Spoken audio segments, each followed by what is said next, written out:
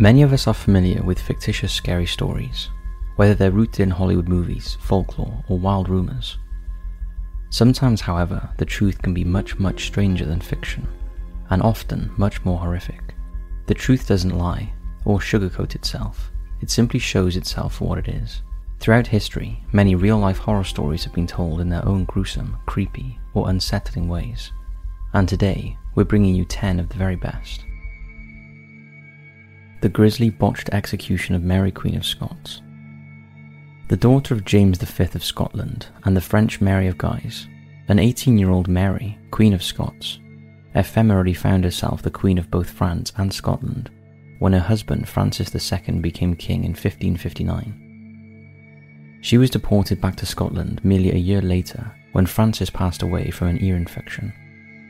Meanwhile in England, Elizabeth I had ascended to the throne, and Mary was eager to secure her place on that throne when Elizabeth passed. As such, she married her English cousin, Lord Darnley, to strengthen her connections in England.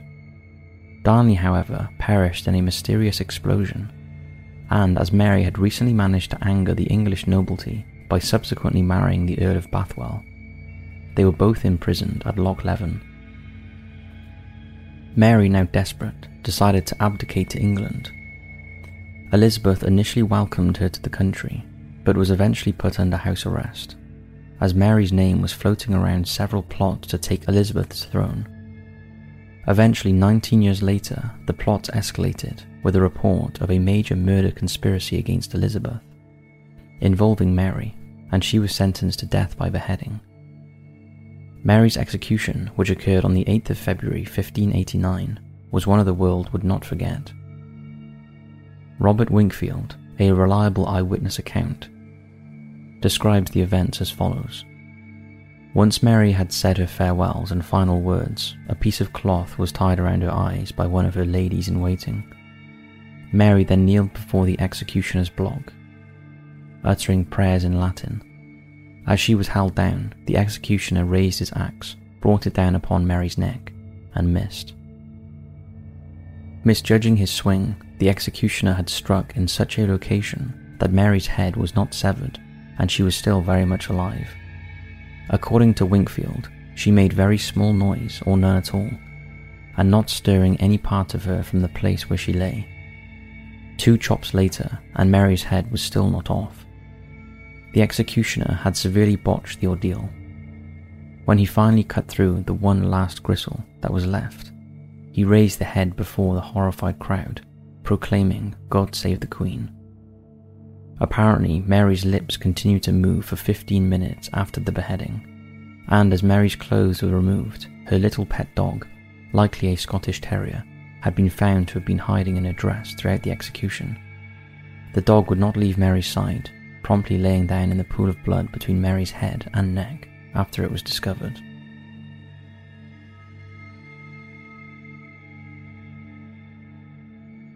The House of 200 Demons. Now this is one that is still surrounded in mystery, and some of the events that occur in it are indeed impossible, but there must be some kernels of truth in there, obscured by the seemingly fictitious elements. In the November of 2011, Leota Ammons, her mother Rosa Campbell, and her 3 children moved into a new house located at 3860 Carolina Street in Gary, Indiana. This would trigger a bizarre chain of events that led to one of the most bizarre cases in all of history. 1 month after the family moved into the new house, they claimed to have seen huge clouds of black flies circling the front porch, which persisted even after they were exterminated. After Rosa claimed to hear footsteps and see shadow-like figures in the house, she was mysteriously choked by a strange, unseen force. From there, things only seemed to worsen. Ammons was awoken at 2 a.m. by a disturbance in her 12-year-old daughter's bedroom. When she entered the room, the girl was allegedly levitating above her bed, unconscious. Reaching out to clairvoyants and members of the church, the family were told that their house was possessed by as many as 200 demons, and an exorcism was arranged soon after. After the exorcism, the house returned to normal for 3 days, but then things worsened once more. The children's eyes allegedly bulged from their sockets, and they began talking in deep, demonic voices. Other incidents were subsequently described, including scenes where Ammon's 7-year-old son attempted to attack and kill his brother, and his eyes rolled back in his head while he uttered a deep demonic growl. When the exorcisms didn't work, the family moved away from Gary to a new house in Indianapolis, where the incidents suddenly stopped. It is a bizarre case, without a doubt, and as such, it has drawn a lot of attention from skeptics. But what do you think? Was it all an elaborate hoax, or are parts of this really true?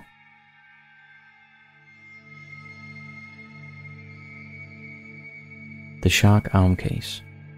Although attacks on humans are rare, the tiger shark is considered one of the most dangerous species to us, and one was caught up in a horrifying series of events in Australia in the April of 1935. Caught off a beach suburb near the Australian town of Coogee, and subsequently moved to Coogee Aquarium, the tiger shark became ill and in front of a crowd of onlookers vomited up a human hand and arm, on which was a distinctive tattoo. From the tattoo and the fingerprints, police were able to deduce that the remains belonged to Jim Smith, a local boxer and petty criminal. These investigations also revealed something much more disturbing, that the arm had not been bitten off by the shark, but was rather severed by a knife. Two main suspects were put forward: Reginald Holmes, a smuggler, and Patrick Brady, a convicted forger. What transpired was as follows. Smith, who had been blackmailing Holmes, had gone missing after a game of cards with Brady. The police searched the surrounding areas, including the coasts, as Smith had told his wife he was going fishing, but could not find a body. That's when Brady was brought to trial. In June of 1935, Holmes cooperated with the police after initially being a very difficult suspect. Prior to his cooperation, he had failed to commit suicide, and had led the police on several hours worth of police chases around Sydney Harbour. Now he told police that Brady had killed Smith, disposed of the body, and had blackmailed Holmes with his severed arm, stating that Brady would kill him if he didn't pay him £500. Following this, Brady disposed of Smith's severed arm in the sea, where a small shark consumed it, only to be eaten by a bigger tiger shark, the shark that would eventually end up in Coogee Aquarium.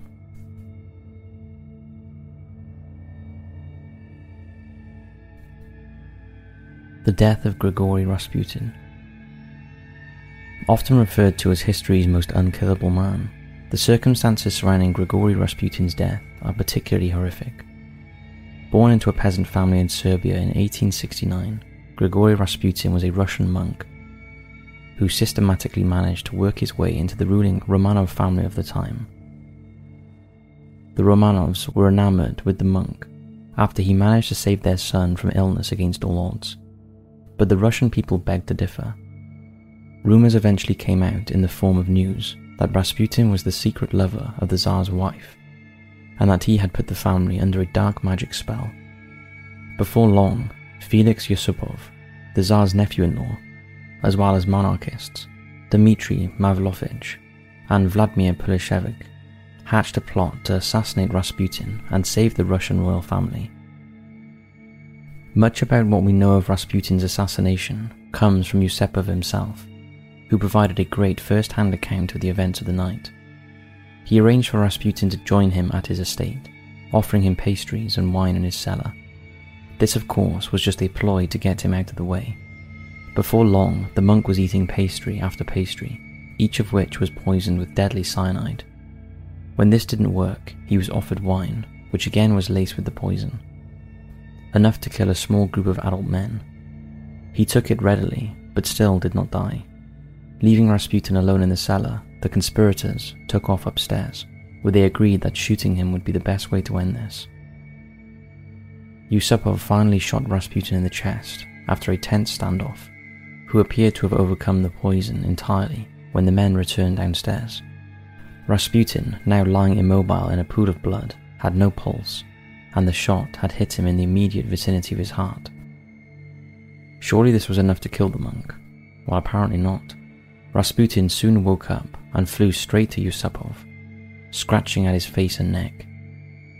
Yusupov fought him off, and Rasputin fled in the direction of the door. He was shot twice while escaping, once in the head, but this still did not finish the job. While he remained unconscious, he was secured and thrown into the icy Neva River, where he ultimately died of hypothermia.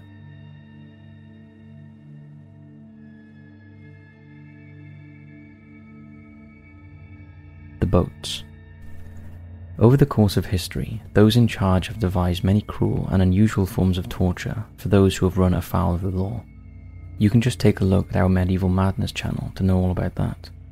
But it was perhaps the ancient Persians that demonstrated just how creative and grisly they could be in the carrying out of justice. First practiced in around 500 BC, victims of the boats, otherwise known as scapism, would be secured inside a wooden boat or atop a wooden raft, their limbs tied to each end. These boats were then tethered with a post or pier, floating in a swampy or marshy patch of water. Victims would then be force-fed an overwhelming amount of milk and honey, to the point where their stomachs, as to be expected, could not take any more, spewing the mixture into the boat and onto themselves. This was left to fester in the sun, along with any natural waste, while the condemned's torso was coated in a similar concoction. The purpose of the milk and honey was to attract insects, large stinging ants and wasps native to Persia's warm climates. The insects would find their way to the boats, where they would cover the individuals within the mixture, stinging and biting and crawling all over them.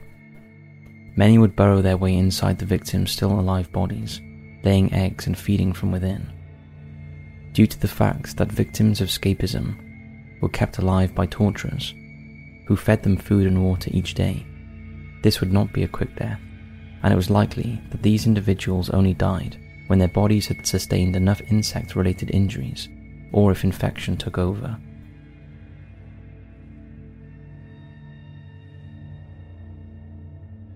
Aztec human sacrifice. We've covered many of the gruesome events of history before on this channel, so some of the history buffs among our viewers might be familiar with this one. The Aztecs were a powerful civilization of Mesoamericans who existed from 1300 to 1521, native to what is now modern-day Mexico. Life in the Aztec Empire was brutal and more often than not short. Aztec religion stated that human blood was needed to keep their gods happy, so they would bless the land with a bountiful harvest, ensuring their people would ultimately survive. The Aztecs took their sacrifices from a number of sources. Prisoners of war were the first choice, but if they were unavailable, they would readily offer criminals, children, and those who had volunteered specially for the occasion. Sacrifice became a huge part of Aztec culture.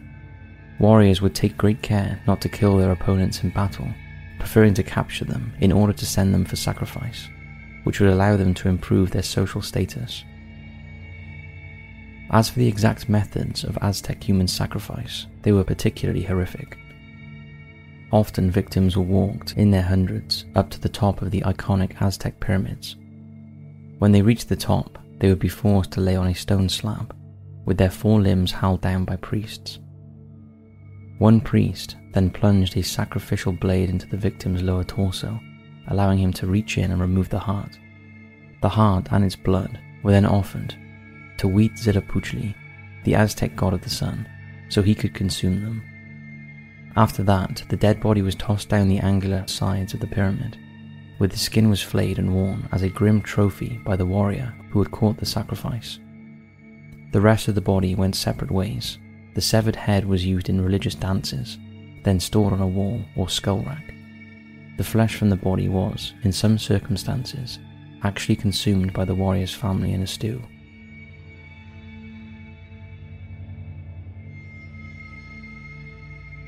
The Beast of Gévaudan.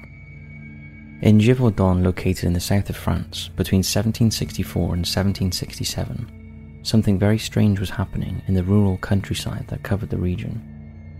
600 people were attacked by an unknown assailant, of which 500 were killed and 49 were injured. Many of the dead met their grisly end by having their throats torn to shreds, and many of the victims were partially eaten by what looked like a large carnivorous animal. Descriptions of the animal from the time note a large wolf or dog, and the creature was reported to have been killed many times before the death ceased to happen. leading historians to believe that it was a particular bloodthirsty pack of creatures that were doing this killing. Myths from the time state that a supernatural evil creature was to blame for these killings, but the truth, or as close as historians have got to it, is perhaps much more surprising. The most likely culprit is a pack of abnormally large, bloodthirsty wolves, but other sources point to something much stranger, a lion, perhaps one that was imported from Africa or Asia that had escaped. One source, a book by author Mark St. Val, even claims that a pack of imported Tasmanian tigers, a species of recently extinct predatory marsupial from Australia, might have been to blame.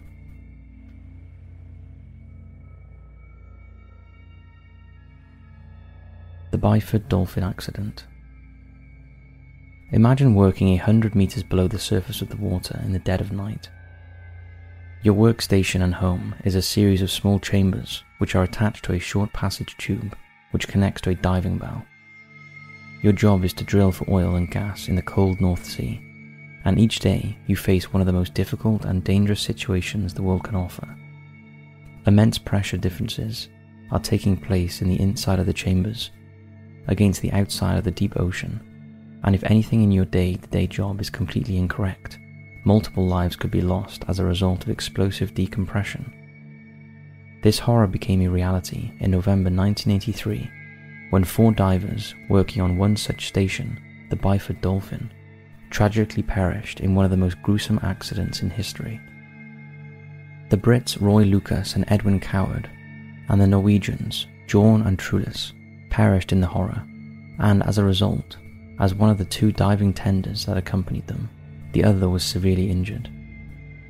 There were a series of steps that needed to be followed when a diver was returning to the chambers for the night. Firstly, the bell door needed to be closed.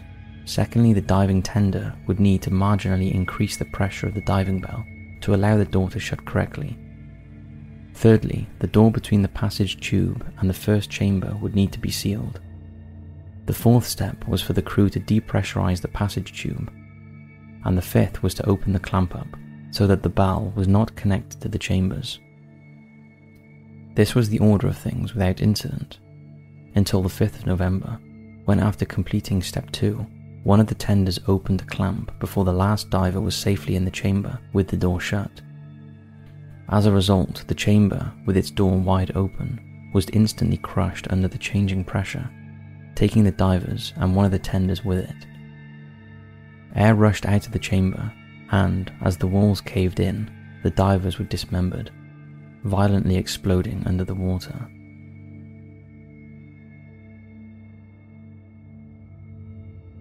The Enfield Monster. What's the scariest cryptid you know of? Perhaps it's the Chupacabra, with its menacing slender stature, or could it be Bigfoot? The idea of a second species of human-like creature in the woods surely is an eerie one. Henry McDaniel of Enfield, Illinois, might have a different opinion. At 10 in the evening on the 25th of April 1973, Henry was locking up his front door for the night when he heard scratching sounds on the outside of it. Nervously, he looked out of his front window and witnessed what he described to be a creature of bear-like proportions. Assuming the worst, he grabbed his gun and a torch and cautiously opened the front door when he believed the coast was clear. His recollections of what he saw are creepy, to say the least. Gazing back at him was a creature standing around 4.5 feet tall, with huge pink eyes piercingly gazing back at him. It was grey in colour, stood on what Henry described as 3 legs, and had short, stubby arms that drooped down in front of it. Firing his gun 4 times, Henry caused the creature to make a sharp hissing noise before it pounded off towards the nearby railway lines. When he called the police, they discovered strange dog-like footprints with 6-digit prints in the earth, and Henry was described as being rational and sober in his explanation. So what exactly did he see that night?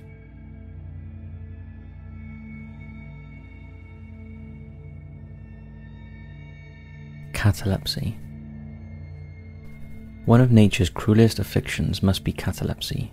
It's a nervous condition related to conditions such as Parkinson's disease, where patients experience intense muscular rigidity, an inability to move, and a dullness to their senses of pain. As the body seizes up, the patients may also struggle to breathe. They will be unable to respond to stimuli, and severely bodily functions may slow down or stop altogether. Those who have struggled with withdrawals from heavy drug use may also experience this condition. For those that suffer from this horrifying condition, it must be truly terrifying to consciously lose control of your body piece by piece as you gradually sink into immobility. So there you have it. We tried to cover a range of different topics from across the world and throughout history, and we hope you enjoyed. Which one was your favourite, and do you have any real-life horror stories which you'd like to share? If so, leave us a comment down below. Thanks for watching, and as always, we'll see you in the next video.